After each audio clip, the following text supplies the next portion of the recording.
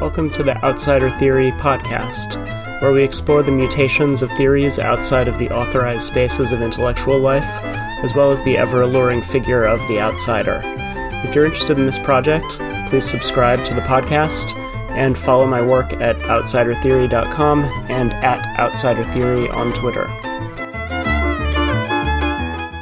I'm happy to welcome Alex Kashuta to the Outsider Theory podcast today.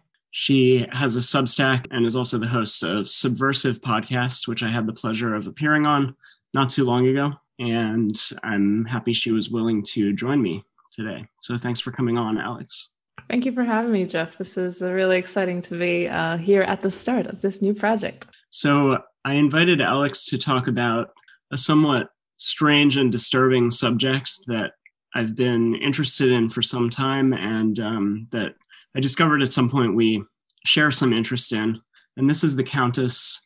And I'm actually going to, how's your Hungarian pronunciation? I'm going to ask you for the correct pronunciation. I think my pronunciation is pretty correct. So it would be Erzsébet Báthory. Okay, yeah. Erzsébet Báthory, who is a sort of legendary figure and one who has appeared in quite a bit of popular culture. She's often been thought of as the real-life inspiration for vampire stories and is also just a strange and disturbing, as I said, historical figure whose deeds are so extreme that in some way she kind of blends into myth. And she's someone who was very much of interest to certain sort of avant-garde surrealist figures in the early to mid 20th century. And it was really through that I became interested in her first. She is the subject of a very fascinating and quite beautiful biography by Valentine Penrose, who's a French surrealist writer who became fascinated with her in the same period that the surrealists were fascinated just with figures who represented extremes and transgressive forays beyond the boundaries of civilization and moments in which the sort of dark recesses of the human unconscious seem to bubble up. So she's often thought of in relation to another figure named Gilles de Rais, who was a mass murderer of young boys in France in the 15th century. So she comes about 1.5-2 centuries later in Hungary, although what's now Slovakia, I believe, is where she... Yeah, I think she was born in the territory of Hungary, but she lived most of her life in current Slovakia. Yeah, and so she similarly was essentially a serial killer or mass murderer of young girls. And just as an introduction, I'm going to read from one of these sort of surrealist engagements with her, which is an essay by the Argentine poet Alejandra Pizarnik, who was an interesting avant-garde writer, somewhat later than Penrose. And her essay on Báthory is a kind of lyrical book review, you might describe it as, because it's really just a meditation on this biography by Penrose, which I would say is quite powerful and beautiful in its own right. So I'm just going to read, for a bit of background, the introductory section of this essay, which just lays out the facts, but also kind of evokes what is fascinating and even alluring about this figure. So this is from Pizarnik. There is a book by Valentine Penrose which documents the life of a real and unusual character, the Countess Báthory, murderer of more than 600 young girls. The Countess Báthory's sexual perversion and her madness are so obvious that Valentine Penrose disregards them and concentrates instead on the convulsive beauty of the character. It is not easy to show this sort of beauty. Penrose, however, succeeded because she played admirably with the aesthetic value of this lugubrious story. She inscribes the underground kingdom of Erzsébet Báthory within the walls of her torture chamber, and the chamber within her medieval castle. Here the sinister beauty of nocturnal creatures is summed up in the silent lady of legendary paleness, mad eyes, and hair the sumptuous color of ravens. A well-known philosopher includes cries in the category of silence. Cries, moans, curses form a silent substance. The substance of this underworld is evil. Sitting on her throne, the Countess watches the tortures and listens to the cries. Her old and horrible maids are wordless figures that bring in fire, knives, needles, irons. They torture the girls and later bury them. With their iron and knives, these two old women are themselves the instruments of a possession. This dark ceremony has a single silent spectator. So I had been somewhat aware of her, I think primarily because I was very into horror movies growing up, but I had not really known much about the historical reality of her life until I came upon this essay by Pizarnik. I was haunted by it subsequently. And so I sort of made an interest in her into something of a hobby and have read other things about her and also tried to survey some of the pop cultural representations of her life. So I'll talk about that a little bit later. But I'm curious for you, Alex, what your prior awareness of Bathory was.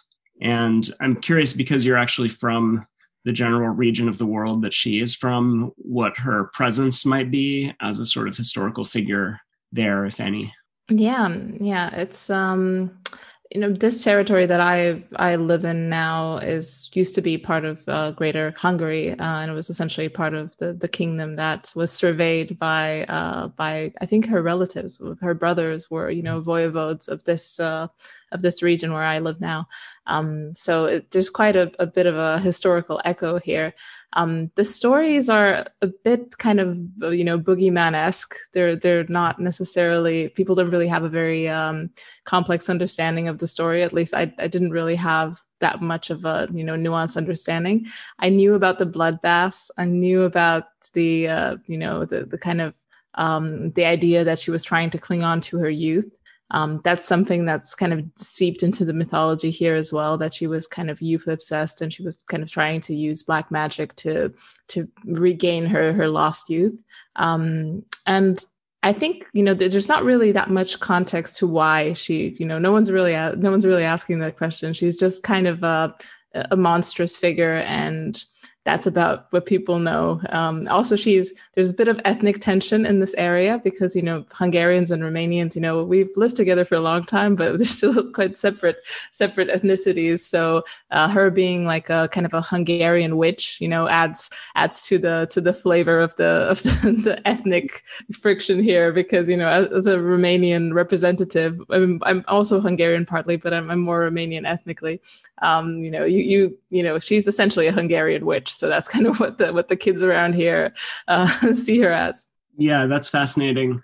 And are you aware of to what extent she fits into the sort of vampire mythology that I think, is what many people in Western Europe and North America sort of associate maybe most strongly with Transylvania, right? If it has a sort of stereotypical image, it's connected with that. And I mean, are you aware of her kind of being an inspiration for that? Because I understand that's kind of a controversial aspect. Yeah, I think she's definitely in the monster category, but I do at least hear the perception is that it's kind of a different thing, especially because essentially the vampire mythology, the way it exists now in the West, was it's created by Bram Stoker and subsequently by everyone who imitated him and the stories. So there was kind of a nucleus of kind of like warlock, bleeding people, but the bat imagery, things like that's essentially the fantasies of a Scotsman who was really passionate about this region and kind of took the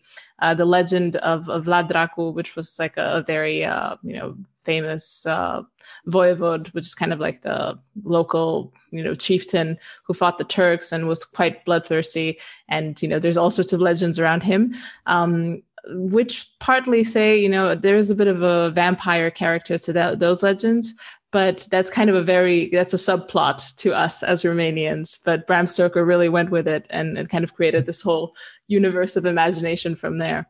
Yeah, that's interesting. And you bring up the sort of bloody historical backdrop of this story is interesting as well, which you bring up in relation to the Dracula myth, that the origins of that in this kind of ongoing border war with the Turks that was going on for many hundreds of years, as I understand it. And so Bathory's husband, his name was Nadashdi, I believe. Mm-hmm. Who isn't discussed much in the Pisarnik essay, but is, figures significantly in the Penrose biography, was an extremely decorated sort of warrior against the Turks, and would sort of come home from being at battle pretty much constantly, and would himself come home sort of covered in blood and spattered with mud, and was just this also very violent figure, right? So there's an interesting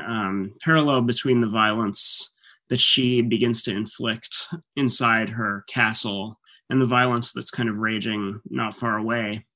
But at the same time, she seems to have had this sadistic streak early on. There's a story that's recounted in the essay of he's home from battle and he finds a servant girl who's been tied up in the garden and covered with honey, and she's being attacked by sort of bees and ants.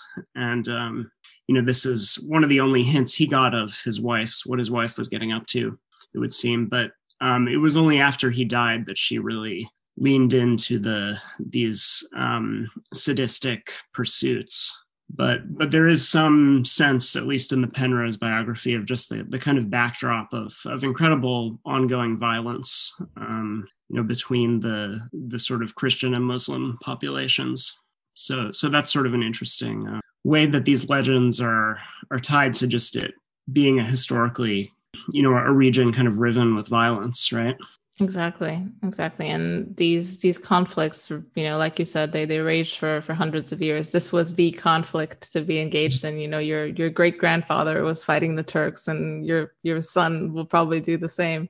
It's quite heavily imprinted on even now. If you ask anyone in Romania to tell who's the biggest national hero, it would be either Vlad Tepes, which is Vlad Dracu, the vampire figure, or Ștefan cel Mare, also a Turk destroyer, Mihai Viteazu, also a Turk destroyer. So we have all of our heroes were engaged in some way or another in defeating the Turks. Yeah.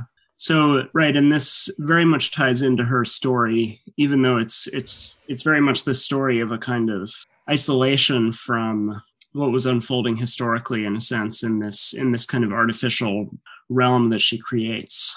So with that sort of general background, I'm just going to read two other things. One is the final passage of the Pisarnik essay, which introduces kind of the broader theme that I was hoping we could discuss in relation to her.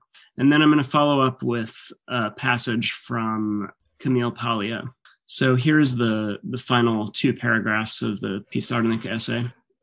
She was never afraid, she never trembled, and no compassion, no sympathy or admiration may be felt for her, only a certain astonishment at the enormity of the horror, a fascination with a white dress that turns red, with the imagination of a silence starred with cries in which everything reflects an unacceptable beauty. Like Sade in his writings and Gilles de Rais in his crimes, the Countess Bathory reached beyond all limits the uttermost pit of unfettered passions. She is yet another proof that the absolute freedom of the human creature is horrible. So that's that. And then I wanted to read a passage from Paglia because I think she is good at introducing the kind of broader theme that, as I mentioned, I'd like to introduce here, which is the theme of freedom, which is how Pisarnik ends her essay. So Paglia, as far as I know, hasn't written extensively about Bathory, but she does refer to her in Sexual Personae as, quote, one of history's most intriguing women. So that's interesting.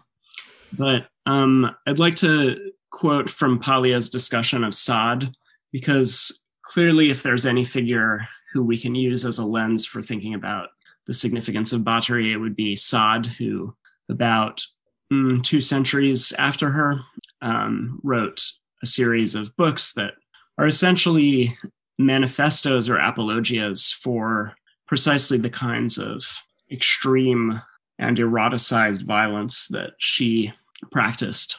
So here's Paglia on Sade. For Sade, getting back to nature, the romantic imperative that still permeates our culture from sex counseling to cereal commercials, would be to give free rein to violence and lust. Society is not the criminal, but the force which keeps crime in check. When social controls weaken, man's innate cruelty bursts forth. Sexual freedom, sexual liberation, a modern delusion. We are hierarchical animals. Sweep one hierarchy away and another will take its place, perhaps less palatable than the first. There are hierarchies in nature and alternate hierarchies in society. In nature, brute force is the law. Society is our frail barrier against nature. When the prestige of state and religion is low, men are free, but they find freedom intolerable and seek new ways to enslave themselves through drugs or depression. My theory is that whenever sexual freedom is sought or achieved, sadomasochism will not be far behind. Romanticism always turns to decadence. Nature is a hard taskmaster. It is the hammer and the anvil, crushing individuality. Perfect freedom would be to die by earth, air, water, and fire. So thanks for bearing with me through the long passages, but I particularly wanted to highlight the closing phrases of both. The first, the absolute freedom of the human creature is horrible. And the second, perfect freedom would be to die by earth, air, water, and fire, which actually includes some of the instruments of murder and torture used by Bathory. She drowned, she burned, she buried alive, and so on. So that statement just stood out to me. So I invited you on partly because you're interested in critiquing the premises of freedom, especially but not only for women as they're offered by modern liberal ideology. So for example, in a recent essay in American Mind, you wrote, in defense of stigma, and critiqued the choiceless choice of infinite freedom. So I'm curious how this obviously extreme and chilling story for you might speak to these themes of freedom and restriction. Yeah, I feel like it all plays into this idea that I've been kind of juggling and trying to make sense of in the last year.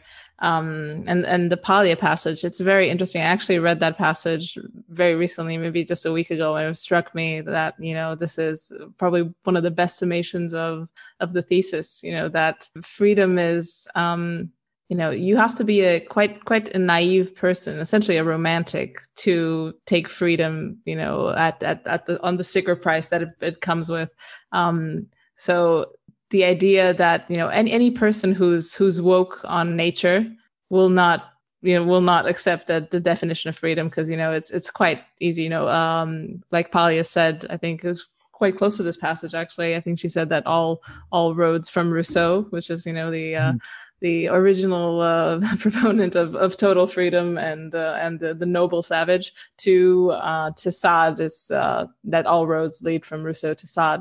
So it's the monstrosity of freedom is only it follows. It's just a kind of a natural outgrowth of the idea that you can have the unrestricted human. So yeah, I think there's definitely lots of layers to this, but I have to say I completely agree with the Palia passage and with the end of the first essay as well. So it's interesting in terms of the historical moment of Bathory. She's a few background points. One is that she's living in this almost border zone, as we discussed before, where there is a great deal of violence just kind of happening in the background. It seems to have been a relatively kind of wild region in the sense of not being particularly, strictly governed. And, if you read about her, there's also seemed to be a lot of sort of brigands and a lot of thievery and so on going on. So it is a place where, a sort of not Wild West, but Wild East, I guess, where there is a certain freedom, especially to her because she is an aristocrat, right? She's quite wealthy and quite prominent. She's actually related to the Habsburg line through marriage, and several of her family members are, quite important figures in the local nobility and the sort of governing class. So she has a certain kind of freedom that comes with that, and she seems to have gotten away with her crimes partly because of her status. And then the other thing that's sort of interesting about her is, she is she's in an unusual seeming to us perhaps position of being quite an autonomous woman for her time. That probably because her husband is off fighting the Turks most of the time, so she's essentially left in charge of kind of running the economy of the sort of manor and the village that she controls. And so she is quite a sort of free woman for her moment. And then another aspect that's sort of interesting is that she and her family are Protestants, so there's a sort of tolerance that's extended to them, apparently because of their connections to the sort of imperial family. But they're Protestants in this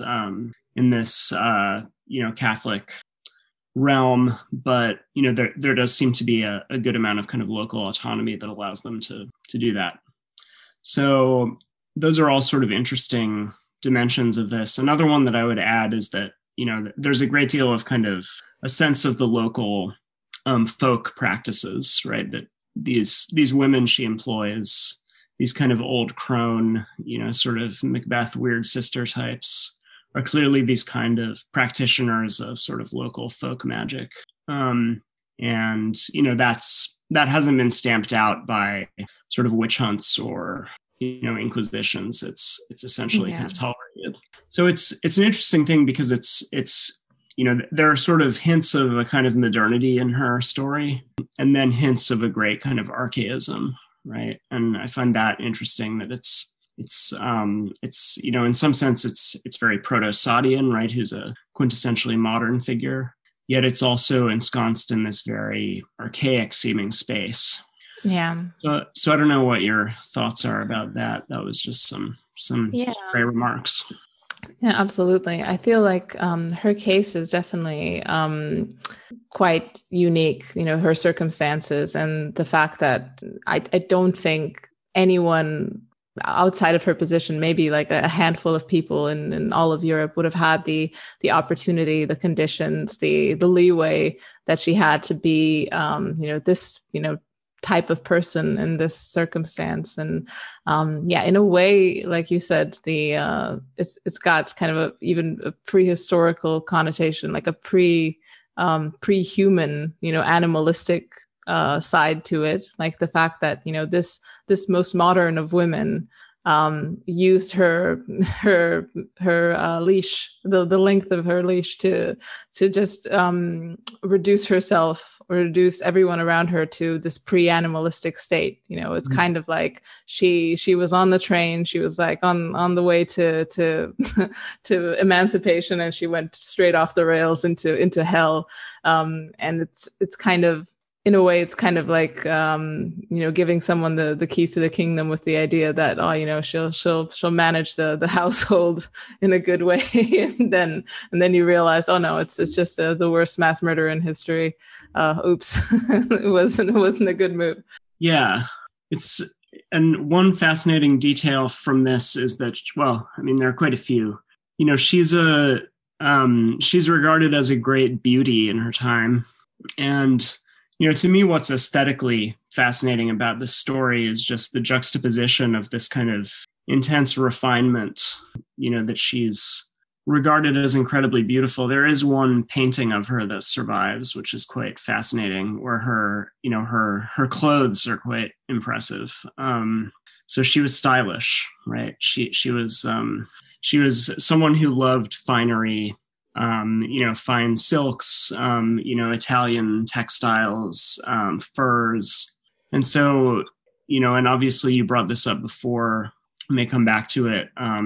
She was obsessed with maintaining the pallor of her skin, which was considered kind of a perfect porcelain quality. And this, according to some accounts, although it's controversial, was the reason why she started murdering these girls in order to bathe in the blood of virgins, which was considered, or was explained to her by her sort of old crone sort of practitioners of magic, that was how she could preserve her youth. But there's obviously something else to it, because the tortures that she engages in are so extreme that it's not just a kind of utilitarian killing in order to harvest their blood. I mean, she's really clearly finding intense erotic stimulation in these horrible actions.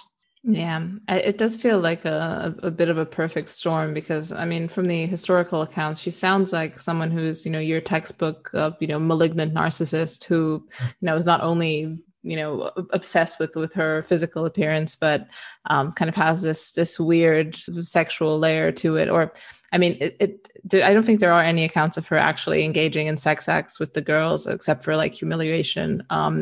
But there's obviously some form of kind of a Dionysian vibe that's going on with this, and it's I would love to see someone try to do kind of a profile of her mental states. Like it's just the complexity of atrocities that she's managed to rack up, and the rarity of this happening, with women. I mean, there are known female serial killers and, Aileen Wuornos and people like that, but they either rise in combination with a partner killer or they have, some crazy trauma. But the thing is, these things are much more documented now because we can talk to Aileen Wuornos and ask her what was in her mind. And I think that's another layer to the Bathory story. Because like you said, she was a Protestant. She was, liked by some, hated passionately by others. She was from a very powerful family that were kind of outliers. So there's also a lot of talk of the story being padded or being, some people even say that it's completely made up. It's one of those things that, you can't really go back and review you don't really know what the fact finding was, because these are regions where, you had vicious witch hunts, you had, moral panics, you had all sorts of things, people having, all sorts of visions and everyone kind of congregating and saying, oh no, that's her. She did this, she did that. So, I think that's another layer to it, which kind of complicates it even more, because I think the historical account is quite vivid. Like there's so many people that, that say they saw what they saw, and quite a few pieces of data that may lead us to think that. But the fact that she's so unprecedented, and, even today, I don't think there's anyone, I don't know if even a male killer has racked up that body count. Yeah, I think Gilles de Rais is sort of probably, again, it's probably hard to imagine, it's really these two aristocratic figures, right, who, because of the certain freedom and prerogatives they enjoyed through that status, and also because essentially servants were cheap, right? You could, if you were primarily murdering people of very low status, then you could get away with it for a while. Their life was cheap anyway. So it seems impossible to imagine someone achieving a comparable body count, as you say, just individually in the present, because of, we live in a more, in that sense, a more policed world, obviously. But yeah, I mean, going back to your point about the sort of Dionysian element of it, another way in which she seems modern, I mean, specifically, she seems like a sort of 19th century decadent to me. And that's, obviously one of Palia's main interests. So on one hand, she has, it's almost too perfect, right? In her castle, the upper floors are sort of her space of finery, of, where she can kind of parade around in her, fully realized beauty. And then the dungeon is just this space of absolute horror and atrocity. So it really is that juxtaposition of a sort of, the power as this kind of artificial, refined kind of Apollinian beauty of sorts, and then the dungeon as this purely Dionysian space. But she strikes me as a sort of very modern, decadent figure, at least in the way she's represented, as just someone who's this idea of somebody whose nerves are constantly kind of overstimulated. I mean, Nietzsche talks about this, right? That, the sort of modern sensibility is one of this kind of intense overstimulation where you need ever more stimulating sensations in order to keep feeling something in a sense. And so, her going to further and further extremes in order to satisfy whatever, the kind of trance-like pleasure that these acts of torture and murder seem to produce in her, is very much this pursuit of heightened sensation, right? That I think, we associate with the kind of aesthetics of decadence, but that is obviously very relevant today, right? In terms of, porn and things like that, right? The sort of the overstimulated nerves of the sort of contemporary subject who's constantly needing to seek more and more extreme pleasures in order to, or, pleasures that might actually be a kind of pain or a kind of horror, right? That are, because the nerves are so overstrained, there's sort of a need to reach further and further. Yeah, absolutely. I feel like she's a character that in a way makes more sense nowadays. I think she's almost incomprehensible to people at that stage, especially, for a woman, because women's roles were very, very regimented, very delimited. And I also see why people like Polly kind of not idolize her, but find her a very intriguing female character, because she kind of embodies this this dispensation of the Apollonian in favor of the Dionysian, and also kind of having both. I think that's that's kind of my tension with Palia, is that she presents these two spheres in an extremely compelling way. I mean, her prose is amazing. But, even after 700 pages of sexual personae, you don't really understand exactly what her position is. It's all very much a descriptive book. She's a very permissive person. She's always, obviously, she's pro porn, sex positive, all that. Yeah. But at the same time, she kind of, I've never understood how she squares that with the idea that, the peaceful times are the ones where, marriage is normative, and, sex is controlled, the kind of the classical patriarchal times. I guess, she sees herself as a rebel, but at the same time, once you extend tolerance to the rebelliousness in all of human nature, which she does, she sees Madonna as this, this creature, the transformative being, and the more you inject this stuff into pop culture, the less of the peaceful times you'll have. So I feel like she's an extremely good descriptor of what is going wrong, but she's also having like the kerosene bottle in the other hand and just squirting, kerosene on the fire and saying, "Ooh," it's kind of like, she's kind of like one of the horsemen of the apocalypse. Looks great in armor, but what are you doing? Yeah. Well, this sort of relates to something I'm interested in relation to Bathory, in that. So I'm very interested in the aesthetics of the Baroque, and I think the Baroque is a concept that we don't have that much in the sort of Anglophone world. I learned it mainly by studying Spanish literature, but it's this sort of aesthetic period when you had, on one hand, an intense kind of social conservatism, right? This is the period of the Counter-Reformation that it emerges out of. So you have this kind of reinvigorated Catholicism that, is enforced by a close alliance between the monarchy and the church in Spain. And that, it makes its way to other parts of Europe. I'm less familiar with the sort of Eastern Habsburg Empire, but it is interesting that, the Habsburgs that were ruling in her time were definitely figures of this kind of Baroque period and sensibility, even though they were more tolerant of Protestants than in Spain, where they would have all been, forcibly converted or executed. But anyway, point I'm trying to get to is the Baroque is, on one hand, this intensely conservative Catholic period where, in many ways, orthodoxy and norms are enforced more vigorously than they had been in earlier times, because they had more of a kind of modern state apparatus, right, to do that. But then on the other hand, you had a great aesthetic fascination with kind of grotesques and extremes and kind of wonders and just things that that fell outside of the sort of parameters established by this quite conservative set of norms. And so part of the rationale for that is in some sense that, transgression or subversion needs to be kind of incorporated into the cultural constellation in order to kind of mark its boundaries. And it actually is, presented in very visible ways in the sort of culture of the period.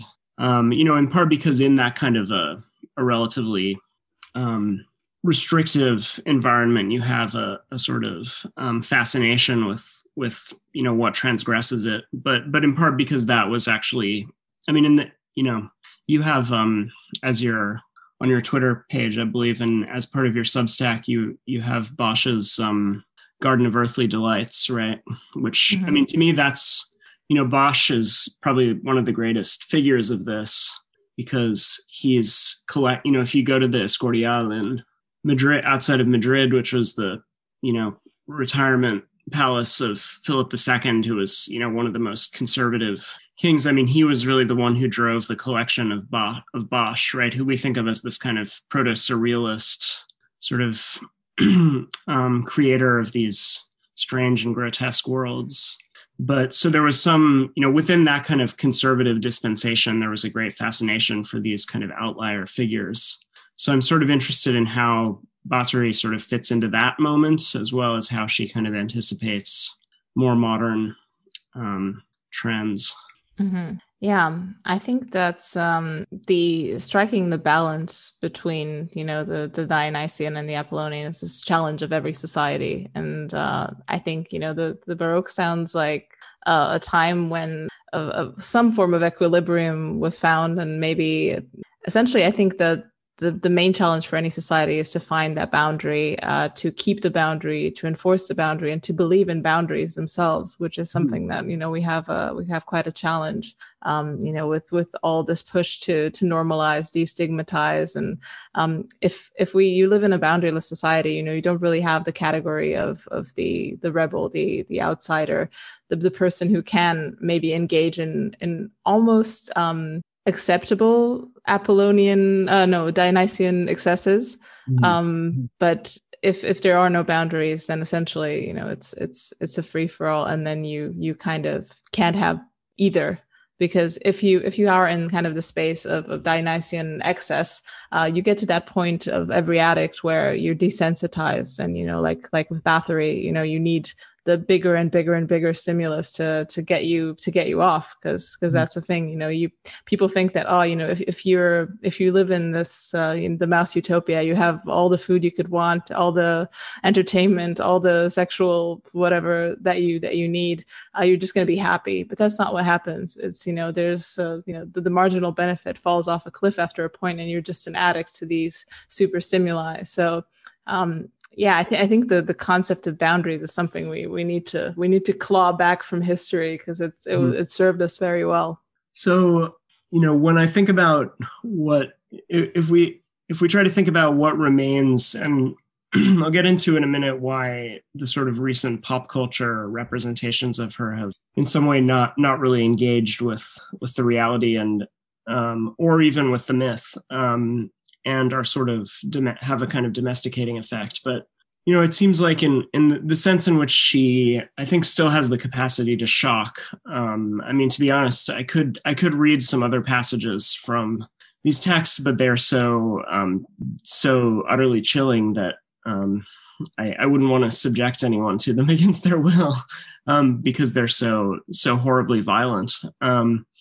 But what seems so it seems like from a sort of permissive contemporary perspective, that there's no stigma in her tastes precisely, right? The sensations she desires are simply the sensations she desires, and in some way can be provided for by the market, right? The boundary is more that she the boundary that she comes up against in the modern moment is more that she is violating consent in a sense, right? That she's not behaving in a way that is contractual, right? Her victims are not, bound to her by some kind of contract that they willingly enter into. So, we have to imagine in the present, if her extreme tastes could be fulfilled through some sort of means that did not violate that sort of, that norm, which I think is the prevalent one, that there has to be some kind of contractual relation that both parties willingly enter into. So it's interesting that, when you hear about sex robots and things like that, one thing that's often brought up, or it's also interestingly represented in the show Westworld, right, is that one of the main things that people anticipate would happen is that everyone would unleash their inner battery, right? This is often brought up that, once you have these creatures who are not bound to some sort of sense of, who are human-like but are not bound to this norm whereby, any act has to be contractually entered into by all parties, people would do the kinds of things and seek the kind of pleasures that she sought. So that's a way that I feel like in recent times, the sort of specter of her particular sort of freedom has come up in relation to sex robots. And this is often mentioned, right? That, if we, it's just assumed, I think, that as soon as you create them, then one of the main things that will happen is that people will incorporate sort of torturing and killing them into their sexual activities with them. So, that's exactly. Yeah, it's it's one of those hypotheticals because we don't really have any lever on this machine outside of consent at the moment, and the idea that you could subject yourself and these hypothetical creatures to whatever crazed whim you might have and remain unscathed is also hypothetical. And I mean, you see, people being subjected to supernormal stimuli of all sorts. You have that from food to entertainment to scrolling to all sorts of products that are extremely addictive, just because that's how you make people pay for them. And it does change you. We're in a big conversation that interaction with high stimulus environments changes you. I don't think that's different. Like if you have a pedophile sex doll that someone who's a pedophile might engage with maybe 15 times a day, that's an activity that leaves a mark in I mean, I'm not going to bring the soul into this, but at least in your psyche, and there might be an effect of wanting to ratchet up. You see this in all sorts of paraphilia as things start chill. Jeffrey Dahmer starts killing bunny rabbits, and then 20 years later you have a different situation. So there are all sorts of effects that the norm of consent, extremely weak norm, it can't encompass, because especially these relationships are not one-offs. They're not, most of life is an iterative process. It's very cyclical. You go into situations and you go into them again, and you change. So yeah. I think that's one aspect of it that's completely not encompassed by the way we look at most things today. Absolutely. And yeah, I think, to me, the fact that, again, as soon as this subject comes up, the imaginary that this story kind of embodies, right, of just absolute, a sort of absolute horror of sort of torture and violence, is almost just intuitively what people imagine will be the result of creating these sorts of things. And I believe there are sort of ethical debates in like robotics research about exactly this topic. So this to me is one reason, or one good piece of evidence, that we can't really ignore the disturbing implications of this tale in some sense, even if it seems exotic and unusual, because whatever these impulses are, they are real. They do exist. Yeah, exactly. It's I feel like this is kind of the deep romanticism of our time, either softening or ignoring or rationalizing that Dionysian aspect, the nature aspect of our being. And the second something horrible pops up, we either try to rationalize it. Someone had a terrible childhood, or someone is it's a normal impulse. We find a little label to put on it, when in fact the uncivilized human is quite a smart animal, and it has interests that conflicts with yours. And the human animal resorts to violence, to sexual violence, to all sorts of things, sometimes even just for game theoretical reasons. Like even rape is a mating strategy, if you think about it. It's not all if you have that romantic perspective, you're essentially blinding yourself to quite some realities that any society needs to contend with if they want to have a healthy future. Yeah, and I think that's a good segue into the pop culture stuff I wanted to mention, which I think shows this kind of unwillingness to engage with what's described in the text I read at the beginning as evil, right?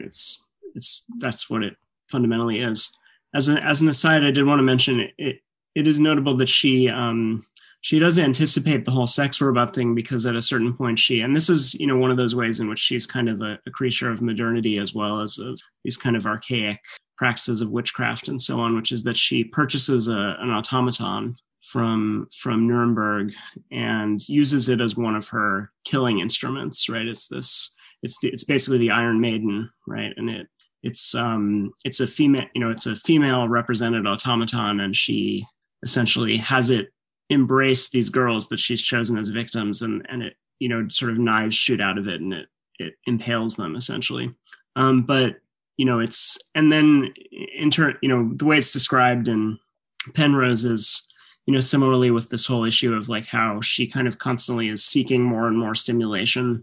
It's kind of a toy she buys, and then she kind of gets bored with it after a while and moves on. But this is a way in which she's a very modern creature, because I think she's using technology. Actually, she also devises this cage. So she is using these kind of mechanical technologies that are evolving in this time to kind of stimulate her appetites. But then we also see her, as us with technology, also becoming kind of inured and exhausted and moving on to the next thing. So, but anyway, she's represented in a number of different. So, as I mentioned before, she was of great interest to the surrealists. She's represented in this book by Valentine Penrose. But then after that, she's incorporated into pop culture in a number of different ways. There are quite a few sort of vampire and vampire-related movies that include her. It strikes me that this kind of goes back to something we were saying before, but she often is presented as a kind of Dorian Gray figure, because in a sense, if her desire is to preserve her own youth and beauty, and the only way she can do that is by just as Dorian Gray has this sort of increasingly horrible, portrait locked away, she has this dungeon in which she's constantly engaged in horror after horror. So that's, that kind of gothic image of her is I think what's often fascinating to these makers of horror movies and so on, which largely fits into a kind of vampiric legend. Yeah, I feel like this falls well into line with one of the bigger myths of modernity, which is the Faust myth, the Faustian bargain, which is just the selling your soul for the trappings of the highest Apollonian trappings, kind of require this hellish sacrifice of essentially your bodily nature. And I feel like that's a really good metaphor for what the West has been trying to do. We've reached a point where we've essentially forgotten about the realities of nature, and I feel like in a way we're paying the piper now by making this mistake. Yeah, and no, that's great, because she really is. I mean, she's a contemporary of at least Marlowe's Faust play, Dr. Faustus. So she is kind of actually living in the time when that myth first kind of becomes popularized. And the way that she's kind of mixing new and old. She's mixing kind of these age-old witchcraft practices with a sort of interest in modern technologies, and the science of the period is an interesting sort of echo of the Faust story, which has a bit of that combination as well. And I think it's one interesting aspect to this that I didn't mention before is just the status of witchcraft and in these areas. I feel like there's much more of not an integration, but a kind of accommodation with religion here. Even now, I mean, there's a bit of competition between the church and witches, which is still a thing.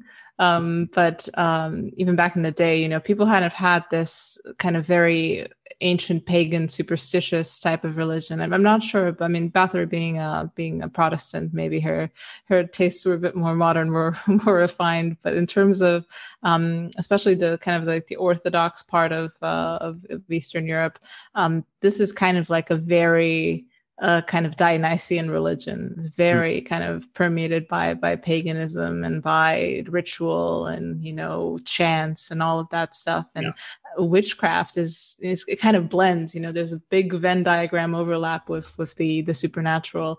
And I feel like she even maybe being a Protestant, maybe she wasn't, from her family, but maybe being in this region, she kind of adopted some of that, being united with the forces of darkness and kind of appreciating that they're ubiquitous and you kind of have to play ball with them if you want to do anything.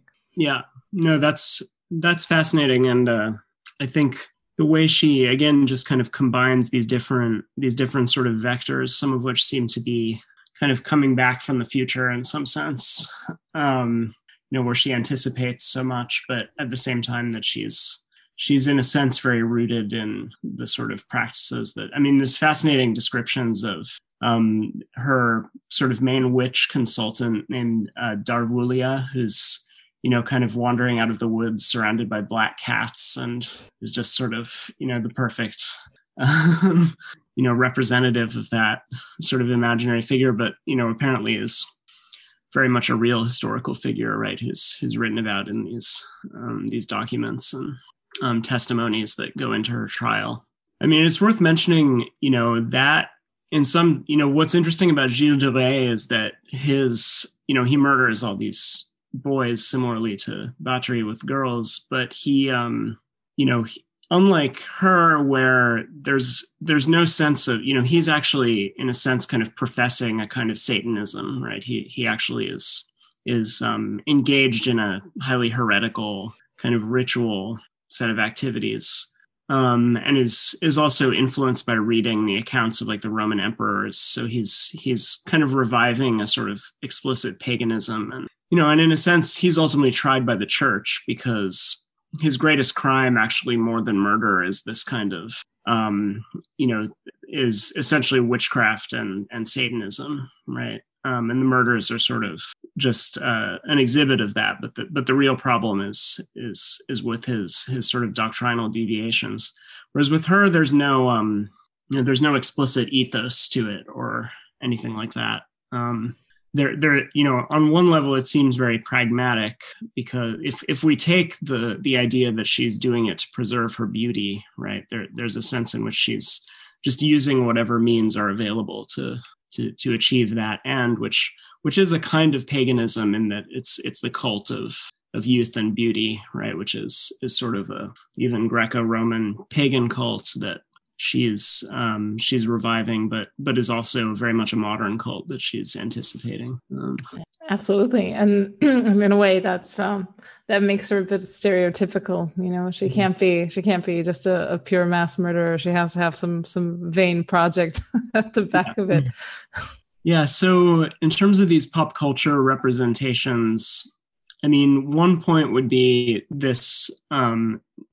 In a sense, the idea that she's like a sort of skincare innovator, right? She's trying to devise this highly modern approach to preserving her skin, which of course is a very something that many people are concerned with today.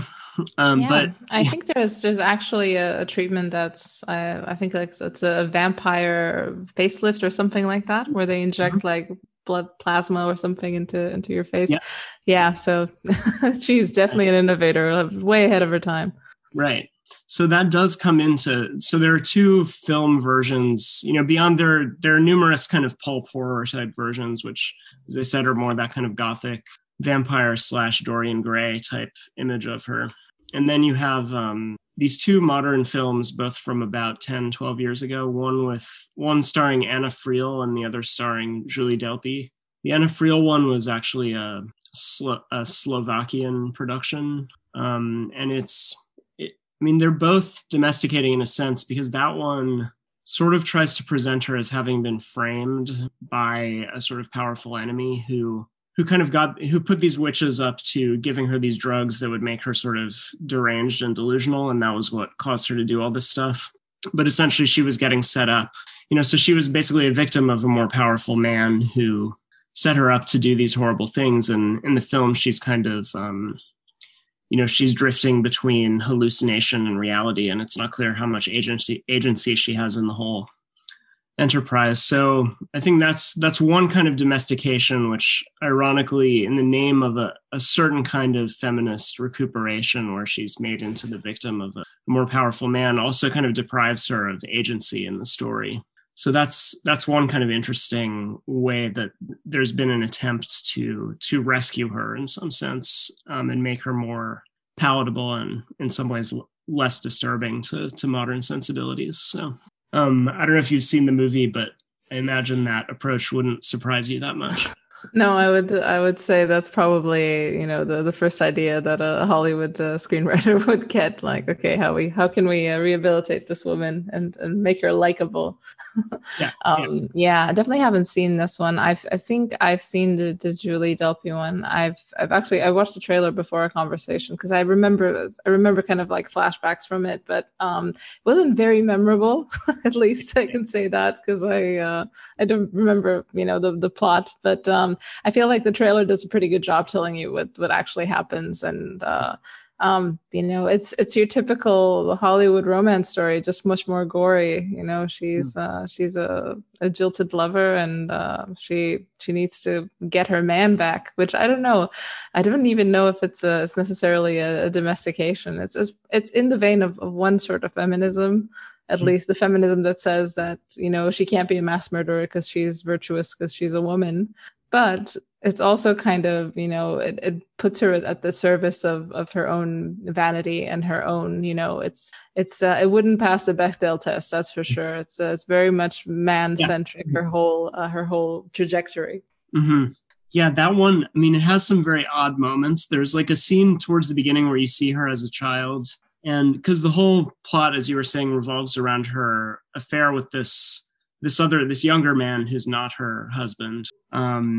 And then he ends up marrying someone else, and that's kind of what drives her mad and causes her to go to these extremes. Because he's like left her for a younger woman, basically. But so this is just an aside, but there's a really weird thing where she's at like the christening of this boy who will go on to become her lover later in life. And she's like looking at him as a baby, and she's like represented as like a 10-year-old girl. And she's like, and she like turns to her nursemaid and says like, that is going to be my husband or something. Oh my God. But anyway, so in this movie, which, was kind of a passion project of Julie Delpy, interestingly, best known for Before Sunrise and other charming sort of Gen X movies, it's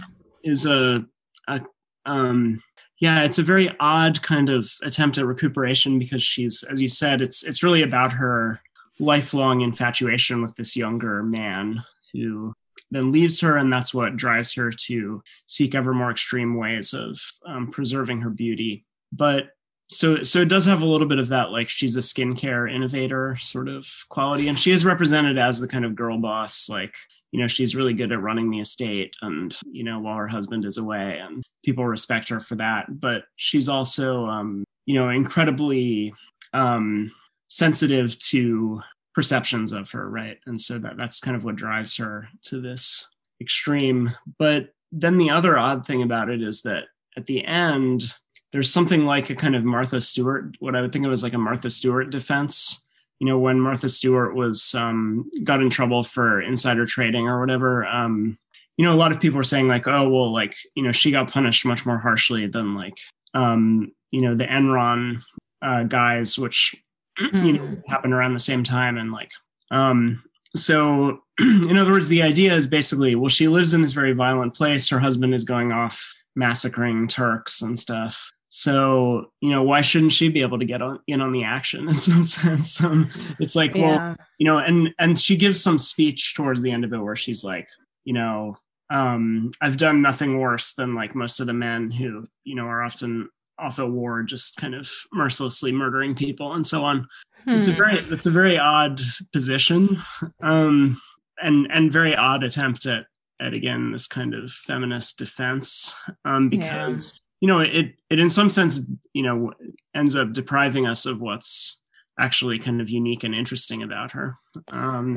It's interesting how this type of plot line can completely suck the agency from a female protagonist, because she is not only a product of her time, but she's a product of this man who, if he didn't leave her, they could have just had, the fairy tale lifestyle and she would have been happy. But because he flicked that first domino, and, was the evil patriarch leaving her for a younger woman, all of this happened. He set the plan in motion. He got what he deserves, and he created the monster. And at the end, the whole thing. I mean, when you're protecting your, because these were defensive wars. So essentially, all of the Hungarians would just be on their own border trying to push back the Turks. They weren't conquering. Right. It's definitely in no way is it comparable to burning 15-year-olds to death in your basement. No way. Sorry, lady. And then, the other thing that's a little bit odd is that she ends up not, she's not executed. She's basically just subjected to home imprisonment, right? She's imprisoned in her castle, and she dies there a few years later. So she doesn't, given what she did, she actually doesn't turn out too badly in terms of her, her end. Unlike Gilles de Rais, who's like probably the closest historical analog, who, again, I think partly because it was so tied to his sort of Satanism and explicit sort of paganism, he was burnt, he was burned at the stake along with his accomplices. So, in the scheme of things, she actually doesn't turn out too badly for someone who did the stuff that she did. And, that's, of course, partly because she's powerful. She has connections in the right places. And I think it's what happens is she's looked on favorably by the Habsburg Emperor Rudolf II, I think. And then when he abdicates and his brother takes over, his brother is less willing to kind of do favors for family friends, and decides to allow for her prosecution to proceed because there are all these stories and rumors. But again, despite that, she, all that happens is she gets locked up in her castle. Yeah, I think that's also a difference between how kind of power acts in the western part of Europe and in the eastern part of Europe. Like these kind of little they're almost like states within the state that had local lords, and she was definitely the top dog when her husband wasn't there, and then after he died in this very particular part. So it might be that France, for example, is a much more densely packed, much more there's much more friction between the areas, and the layers of nobility are quite more complex there. So it might be that there's just more accountability packed into France. And this is kind of even where she was, her castle is a bit of a backwater. Much more terrible things can happen here with much less accountability than in a place where maybe the Catholic Church is breathing down your neck, and they need to put a head on a spike outside to make sure that all of their constituents know what's up. Yeah, right. And you hear about how the sort of Austro-Hungarian Empire was this in many ways much it didn't really undergo the same kind of centralization that you saw in other European states, and where kind of local potentates retained more autonomy. And so, yeah, in some way, I think this story and its resolution are sort of a historical relic of that time and place specifically, despite their kind of broader suggestiveness and implications. Yeah. It's interesting to me that, so, based on those sort of pop culture examples, I don't think our culture is doing a very good job at engaging with a figure like this, a historical figure like this. We seem to have to try to domesticate her or to make her into kind of take away the agency that she clearly had in order to kind of explain away her crimes. And it's interesting to me in comparison with a text like the one I sent you, the short essay about her, which is a product of this, sort of avant-garde writer from the mid 20th century. And similarly, Penrose, who was herself a kind of bohemian Parisian artist and poet, who was part of all these circles of surrealist sort of intellectuals and writers. So, they were obviously in their time very much people who valued kind of violating the norms and taboos and stigmas of their period. But, there was a much greater, I think, awe for the sheer evil of this figure and an ability to kind of hold a certain valuing of freedom up against the extremes that might produce. So I think there's a greater honesty in these earlier sort of avant-garde attempts to engage with her as a figure, where there is a kind of aestheticization where she's the passage I read before says that there's nothing that can be no compassion, no sympathy or admiration may be felt for her. Only a certain astonishment at the enormity of the horror, a fascination with a white dress that turns red, with the imagination of a silence starred with cries in which everything reflects an unacceptable beauty. So I think the unacceptable beauty is kind of the phrase that strikes me there, that there's an awareness that it's unacceptable and it sort of has to be unacceptable because that's the ultimate sort of meaning of it. So I don't know. I think our contemporary culture's versions of sort of freedom and liberation are much shallower than the ones that we saw in that early moment when modern writers started thinking about this figure, and the much shallower ways that people are engaging with her today seem like a good illustration of that. Yeah, absolutely. And I feel like the concept of freedom is shallow because we can't engage with her at the level that she needs to be engaged with. Like the idea that, our culture just cannot imagine her in the reality of her. And because we kind of repress that part of us, our model of reality is faulty.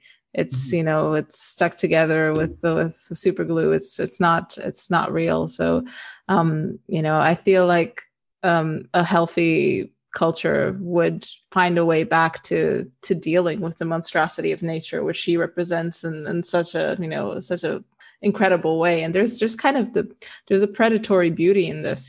This is something that you can't really talk about now, but it's like seeing a lion rip apart a gazelle. It's absolutely horrifying, and it's you have to protest it and be against it, and but the thing is, it is something it's emergent from nature.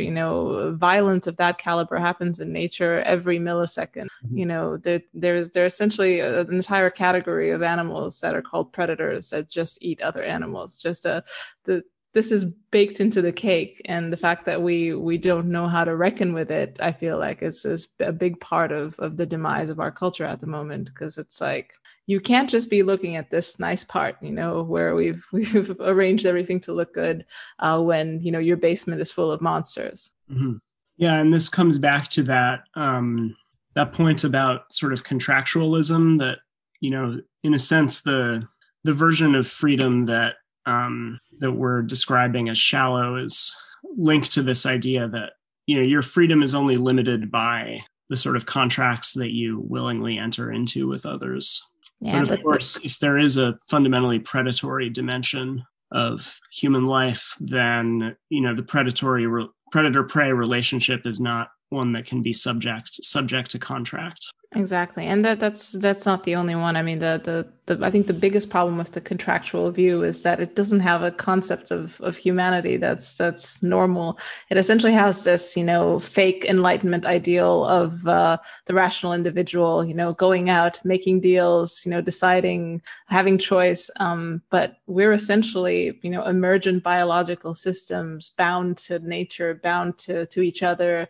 And I feel like, consent, yeah, is important, but it's just a little layer of cream on top of this mountain, of this iceberg of humanity that's just, emergent from our genes, emergent from our history, emergent from our ancestors and culture and places where we're from.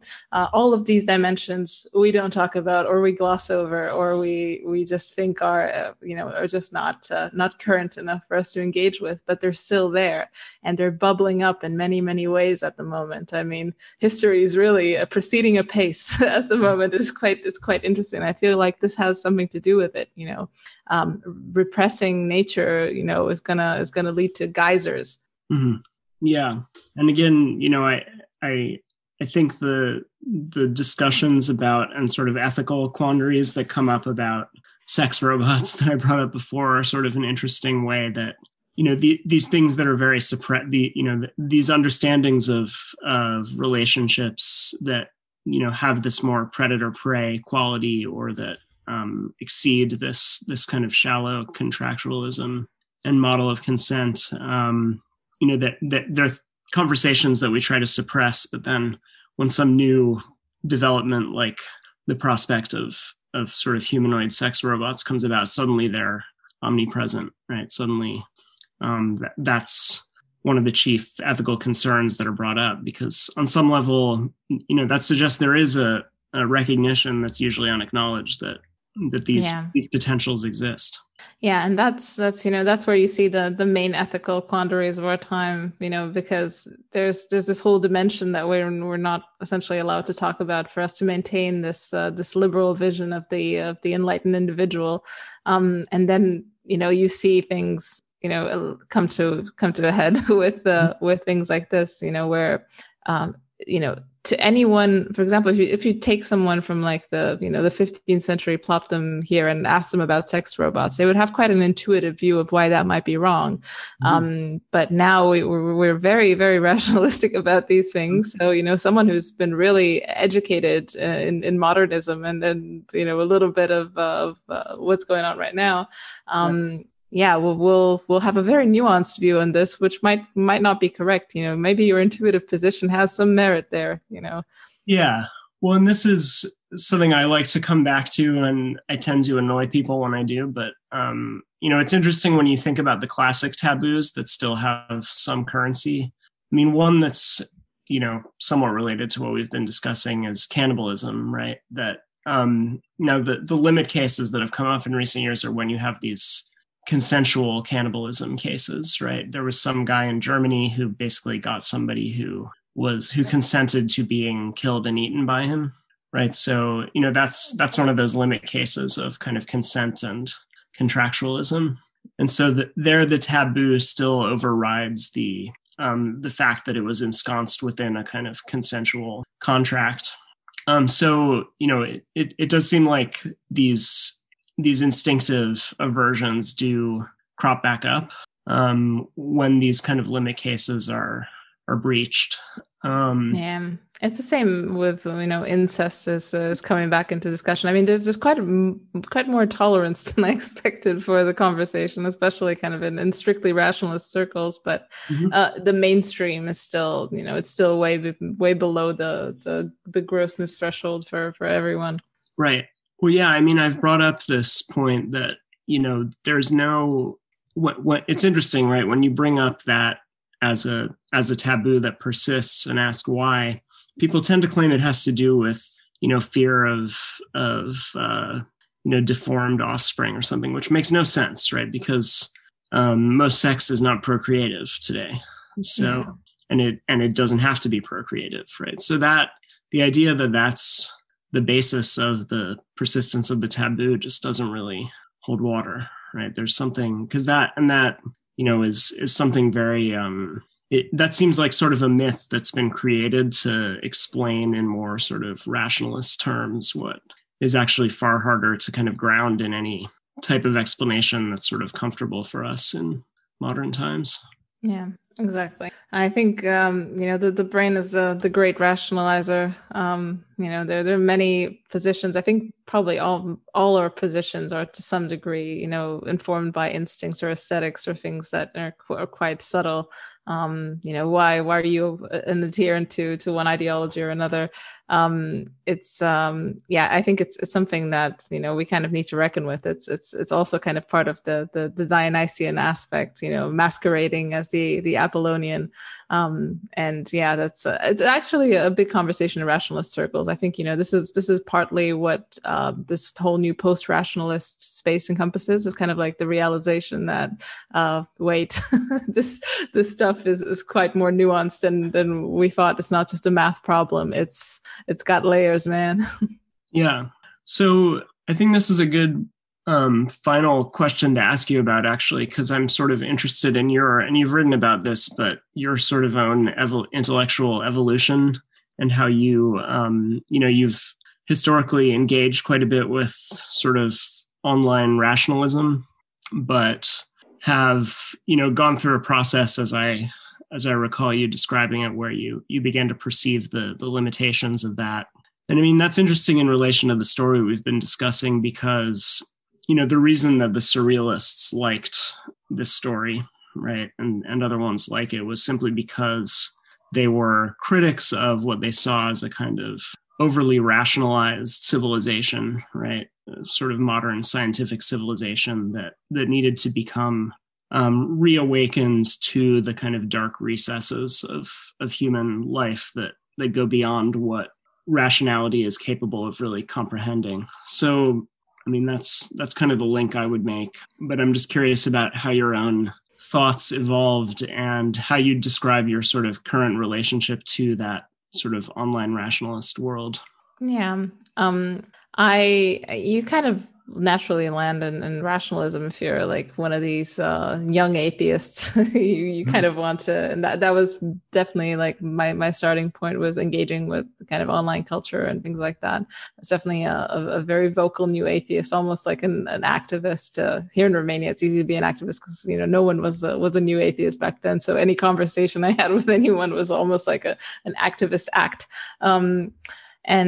Essentially kind of where my transition started was understanding kind of how things happen at scale, from complexity theory, game theory, and then I was kind of implementing that on the level of the societies that I lived in, because I grew up in Eastern Europe. I lived here until I was about 18, and then I moved to the West. And these are two like very stark.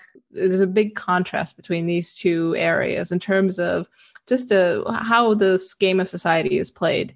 I keep describing this. Eastern Europe is kind of like the default is defect. People are not they're not trustworthy. You should be trusted. I don't trust you, and that's what happens.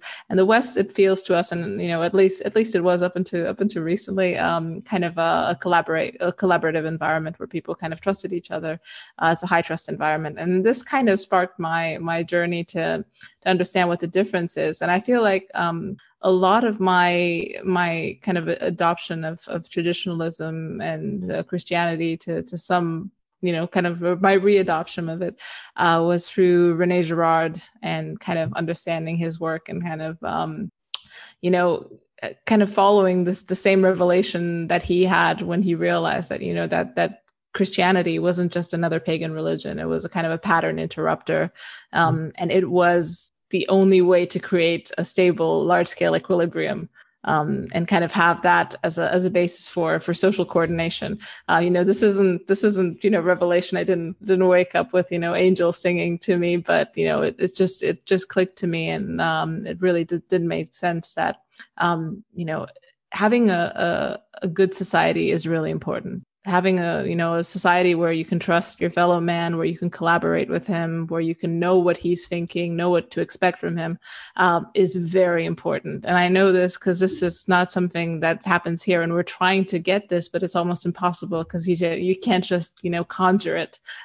So I feel like, to me that became kind of a focus point for me. And then I've read a lot kind of on the critique of liberalism. I mean, I used to be, obviously, being a new atheist, you're kind of shoehorned into the classical liberal end, which, doesn't really mean much. It just means that, you're not a leftist and you don't like conservatives and you want to, you don't like woke people. And then essentially I realized that was a bit of a dead end. And then I kind of looked into like the critique of liberalism, like with, inventing the individual, why liberalism failed, all of these kind of classical books that give you a little peek into why, Whig history and the point that we're at is not necessarily a natural outgrowth of this miraculous event called the Enlightenment. But it's things are much more historically emergent from much earlier than we think they are. Yeah. Well, that is all very interesting. I mean, Girard was obviously somebody who has influenced my thinking as well quite a lot, and who I've written about quite a lot. I did, I kind of find myself wanting to think about this story in relation to his work, because it does have this kind of sacrificial dimension where, it's her murders are a kind of reversion to a sort of pagan sacrificial cult, I think would be one way of thinking about it. But, if you compare it to Gilles de Rais, where it's actually much more explicit and much more Girardian in a sense, because he actually reads the tales of the sort of debaucheries of Caligula and other figures. And, so it's a very mimetic thing, right? He essentially, like sort of Paolo and Francesca, there's sort of a scene of reading where he then decides to do the thing because he has some kind of mediator who represents his own desire to him in some sense, and thereby creates it. So, that's a much more Girardian story. Yeah, I think there might be a Girardian dimension to the Bathory story as well. I remember reading that she witnessed a lot of violence and kind of torture through her family. That was kind of a famously bloodthirsty clan. And then because we don't really know much about her inner life, she doesn't really have any journals or things that would explain why did you do this. Kind of. There might be some weird mimetic family line phenomenon happening there. And at the same time, she's a creature of the mirror, right? She spends much of her days just gazing into her dark mirror, which I imagine is obsidian or something like that. Which maybe I'm tying her in my mind to actually the Aztecs, right? Who made mirrors of obsidian, and then some of those mirrors were taken to Europe by the conquistadors. And but obviously, if you think about her in relation to paganism, you can't help but think of, and I'm really just free associating here, but of the kind of bloody altars of some of the Mesoamerican civilizations, which obviously would bring us back to the Girardian stuff. But yeah, there's probably much more to say, but this is probably a good place to wrap it up. So I appreciate your talking to me about this, as I said, quite disturbing but fascinating subject. Yeah, thank you for having me on. I mean, it's been really interesting to explore it. I mean, you kind of live in this milieu here. This is one of the legends that's local, but I've never really had a chance to really think about it and what the implications are. Yeah. Have you ever been to her castle by any chance? No, I haven't. I think it's quite, it's partly far away. The one that she used to live, I'm quite close to where she was born. It's like an hour drive away, but where she lived in Slovakia is a bit farther away. Yeah.